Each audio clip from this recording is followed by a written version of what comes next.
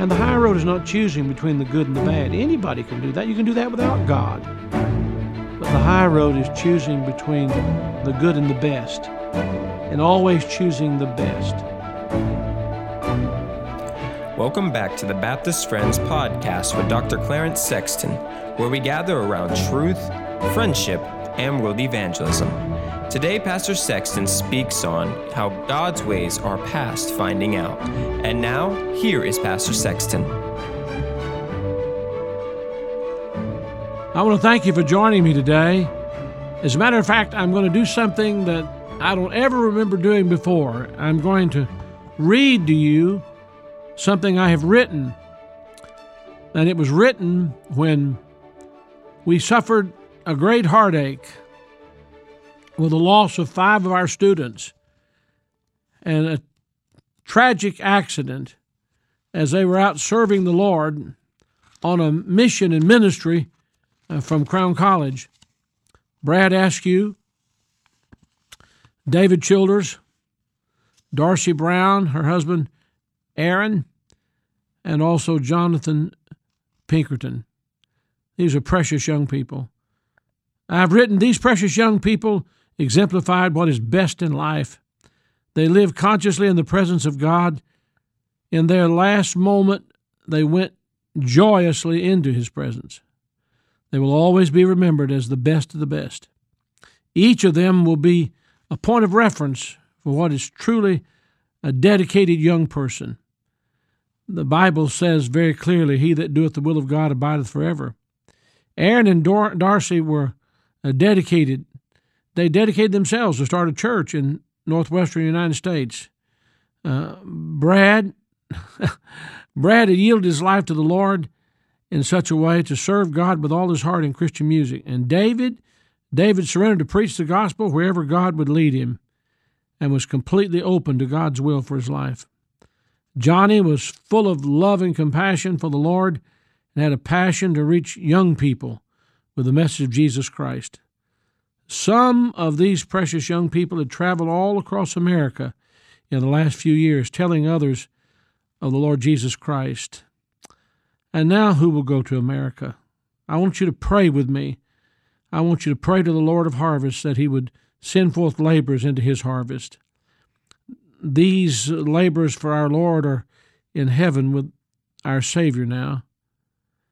They adored Him, and their works followed them. Now, what's for us to do? What is for us to do? I think we're going through a situation right now that relates to something I wrote during that time. It was the darkest day I'd ever lived on June 4th, 2004, when I got the phone call concerning their death. And I wrote, "Our God brings us to the place where we no longer look for answers. We simply find rest in Him. It's not the absence of trouble and heartache that people need most. It's the presence of the Lord. There's no doubt that His ways are past finding out. The Word of God says in Romans chapter 11, verses 33 to 36, "Oh, the depth of the riches, both of the wisdom and knowledge of God! How unsearchable are His judgments, His ways past finding out! For who hath known the mind of the Lord? Or who hath been His counselor? Or who hath given first to Him, and it shall be recompensed unto Him again? For of Him, and through Him, and to Him are all things, to whom be glory forever. Amen." In verse 29 of this chapter, there's an expression that says, "His ways are past finding out." God is infinite. We are finite beings. Of course, there are so many things that we will never fully understand. God's wisdom, I want you to know, number one, God's wisdom is based on His knowledge. The Word of God says, "Oh, the depth of the riches, both of the wisdom and knowledge of God. How unsearchable are His judgments, and His ways past finding out." Make special note of the words in God's Word, wisdom and knowledge. God's wisdom is based on His knowledge. The Lord knows all things. Our wisdom is based on what knowledge we have. Most of our knowledge is limited. All of our knowledge is based upon our understanding of the past and the present. God's knowledge extends not only to the past and the present, but also to the future. His knowledge has all foresight because He is the same yesterday, today, and forever. God is the same always. He's just as aware of tomorrow as He is of yesterday, and His wisdom is based on His knowledge.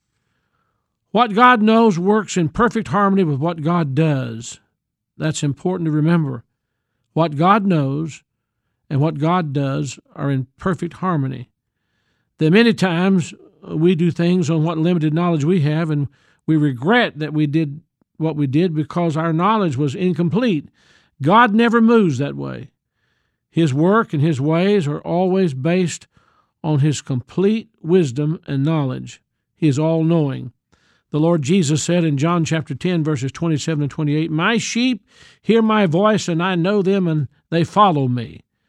And I give unto them eternal life, and they shall never perish, neither shall any man pluck them out of my hand." Our Heavenly Father knows His sheep. This does not mean He only knows our names. He said Himself that He knows the hairs of our head. Matthew 10:30 says, "But the very hairs of your head are all numbered." He knows the number of each hair. In other words, when we pull out one or lose one, He knows the number of that particular hair that's now missing.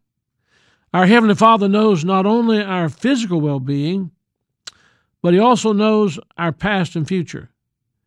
He knows everything about us. Jesus Christ said, "I know them. They're mine. We are loved with an everlasting love. We belong to God, and He knows us." Christ said, "I give unto them eternal life." Eternal life does not begin when we die and leave this world. Eternal life begins the moment we trust the Lord Jesus as our Savior. From that moment forward, we have eternal life, everlasting life. Every human being ever conceived on this earth will live the same length of time. Now just think about that. We're all going to be alive for eternity because the eternal God created us. Those who know the Lord will live forever with Him. Those who do not know the Lord will live forever without the Lord. Actually, we cannot call that living. It's eternal death and damnation. Some people spend less time on the earth than others, but none spends less time living because we all live forever.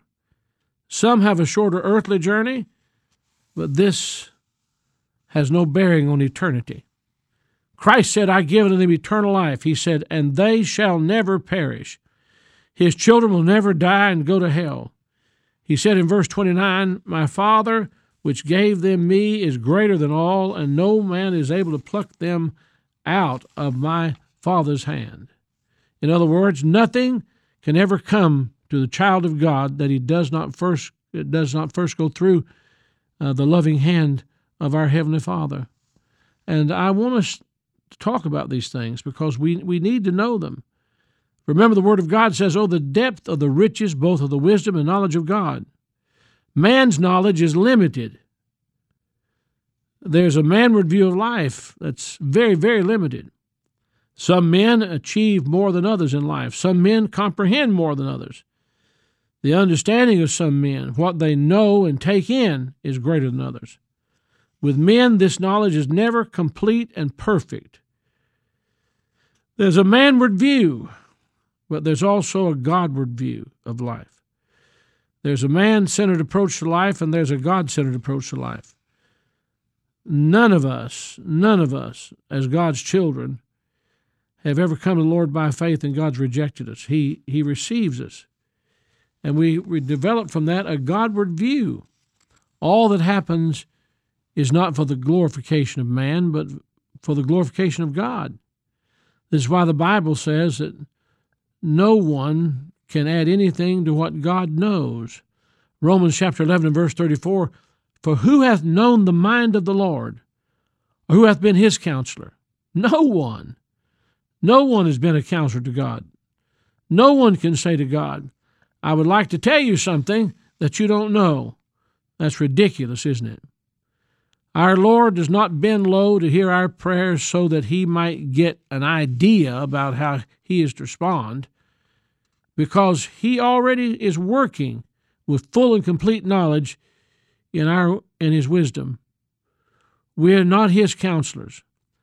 Prayer is not about twisting God's arm and getting God to change His mind and do things differently. The question is asked here, who hath been His counselor?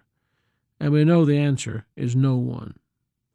The Bible says in verse 35, or who hath first given Him, and it shall be recompensed unto Him. In other words, God is not our debtor, no one. Our Lord is truly self-sufficient. Men believe they're self-sufficient, but they're not. Our God is a self-sufficient God. He needs nothing and no one to exist. There's nothing we can add to God. Verse 36 says, for of Him and through Him and to Him are all things, to whom be glory forever. Amen. It's all of Him, it is all through Him, it is all to Him be glory forever and ever. Amen. Now, I want to talk to you about these young people and their lives, because what happened to them seems unimaginable. But remember, they're abiding forever. June 4th, 2004, and I'm remembering them. There will never be another young couple in our ministry like Aaron and Darcy Brown. Every young married couple from this day forward, from the day they lived, will be compared to them. They had such a love for the Lord and for one another. The beauty of their lives, the wholesomeness of their lives, the meek and quiet spirit of Darcy had such a dynamic effect on all of us. And of course, Aaron was tops in everything. Aaron was awarded and recognized as the most outstanding preacher of our entire student body at Crown College. He was considered the most gifted, talented, God-anointed young man in our student body. Why would God take such a man? And after having served for over half a century in the Lord's work, our dear friend Earl Holloway, who worked in our music program, leading it all, who developed the Crown College Choir, said, I have never met a more gifted musician than Brant Askew. Why would God take the most gifted musician that Earl Holloway had ever known? Many, many years now they've been gone. They've been in heaven, which is far better. They would not come back. They have no intention of that. We have no intention of talking about that. But every person involved in our music program from that day forward will be compared to Brad and what he could do. And like many others, Johnny Pinkerton said when he came to Crown College to his dad, I'll stay here, Dad, for 1 year just to satisfy you if that's what you want. He said to his father, I love you and I want to do what you say. But God touched his heart and changed his life while he was here. He caught fire for the Lord. He was recognized among the Bible clubs and the many Bible clubs we have in all the public high schools and middle schools as the leader in all those schools. God changed that boy's life. Some young men and some young women will come to our school and lack in certain areas of dedication early on and will overcome that eventually, we trust. And someone will say, when they do overcome it and begin to live for God, you remind me of Johnny Pinkerton. Remember what God did in his heart, how God touched him and used him. And then there was David Childers. If a more handsome, articulate young man who exemplified compassion, conviction, quiet confidence in God any more than David Childers, I don't know who it is. I don't think I've met anybody like him. He had such a winsome smile, such character, and he loved working with poor people and with the children of the inner city ministry.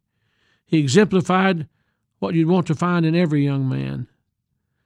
And we put the best we had on board a van one day. I hugged them. They actually kissed me goodbye. That doesn't happen often. And they told me they loved me. I told them I loved them. They called back and told their friends what a great time they were having. The pastor they were with on that Wednesday night before they went to heaven told them since they had an extra day without a meeting on Thursday, they could stay an extra night in the lovely hotel that he had provided for them at his expense. They obeyed his request. He took them out to eat in an oceanfront restaurant to watch what was called a moon setting. It's a phenomenon that takes place twice a year across the Atlantic.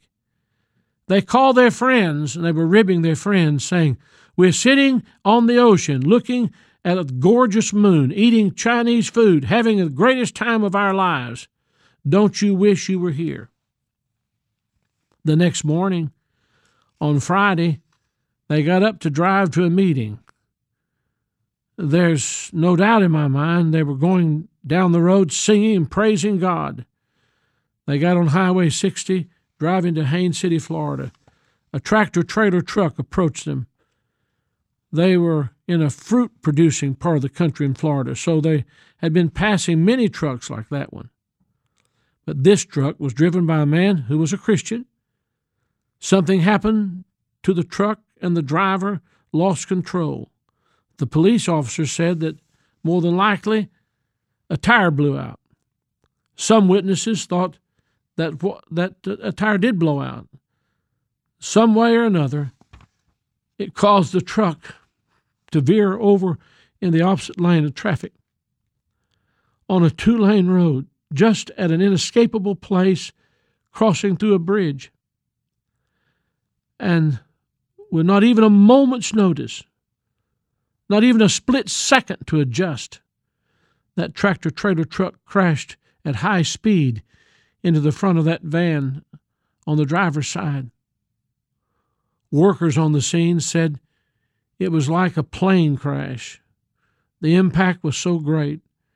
It drove the van back. It tore the trailer loose. The cab came off from the Peterbilt truck.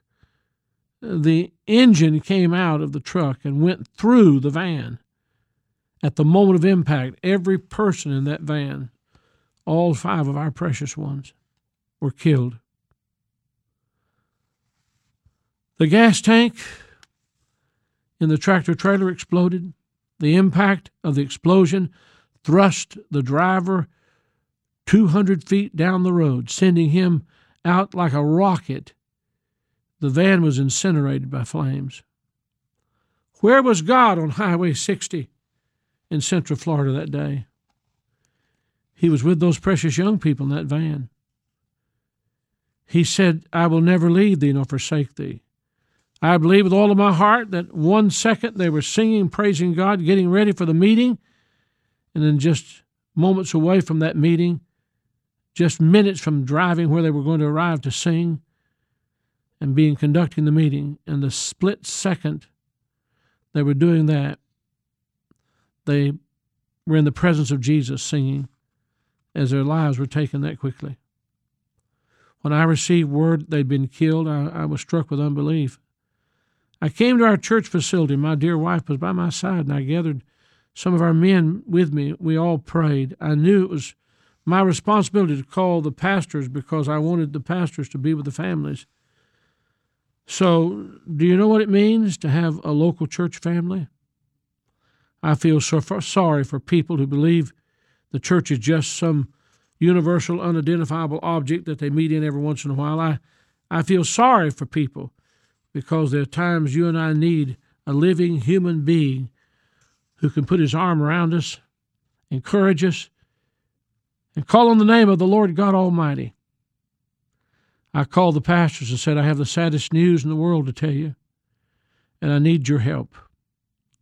When I told them, they began to weep.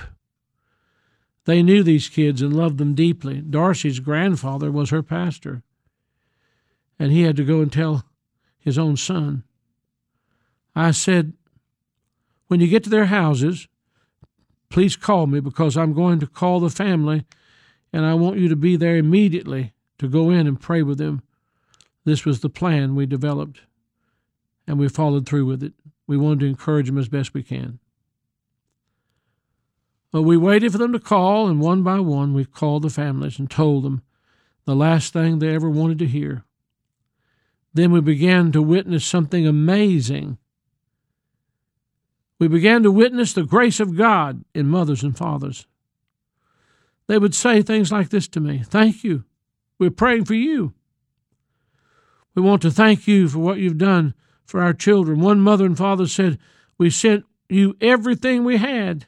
They were good before they got there, but they were better because they'd been there. Tell your church we love them, and we think of them and thank them for loving our children." The only people on earth who can talk like that are Christian people who know the Lord. His ways are past finding out. When things like that happen, we must immediately rush to the Lord. What is His perspective on this? The Bible says in Psalm 116, verse 15, "Precious in the sight of the Lord is the death of His saints." At the scene of that accident, they worked for 6 hours to make some sense of what had taken place on that highway. The highway was scorched and burned. There were pieces of wreckage everywhere. The van was reduced to little more than a piece of metal. Everything was burned. The only way to identify the young people was in their dental records. God help us. God is with them. A reporter flew in a helicopter above and gave the report. The man said, "I've been doing this for 7 years. I've never seen anything like this." A fireman called me and said, "I've been in the work for 26 years and I've never seen anything like this." We've never seen such a calamity. It actually was on national news. Everyone, from man's advantage, gave the view that it was all unnecessary. But from heaven's viewpoint, precious in the sight of the Lord is the death of His saints. I can't explain everything to you. I've never been able. It still hurts my heart to think about what happened that June 4th, 2004. But I can tell you some things. Over 500 young people that answered the call of God to enter His service as a result of what news they heard about those. And I can tell you this, many, many years later, we're still working at establishing a beachhead in the Northwest United States, part of it in the memory of Aaron and Darcy Brown. We now have the Passage Northwest, and they will be remembered forever there because that's what they intended to do. After we learned of the death of these 5 young people, I was able to speak on the phone with an emergency worker who responded to the scene of the accident. The man said, I've been in all of this for years. I've never seen anything like this.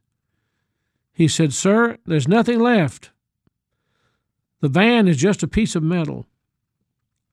Everything's gone." Then he said, "By the way, there is one thing that I cannot explain to you. There's a music CD that did not burn." I asked him, "What does the music cover of the CD say?"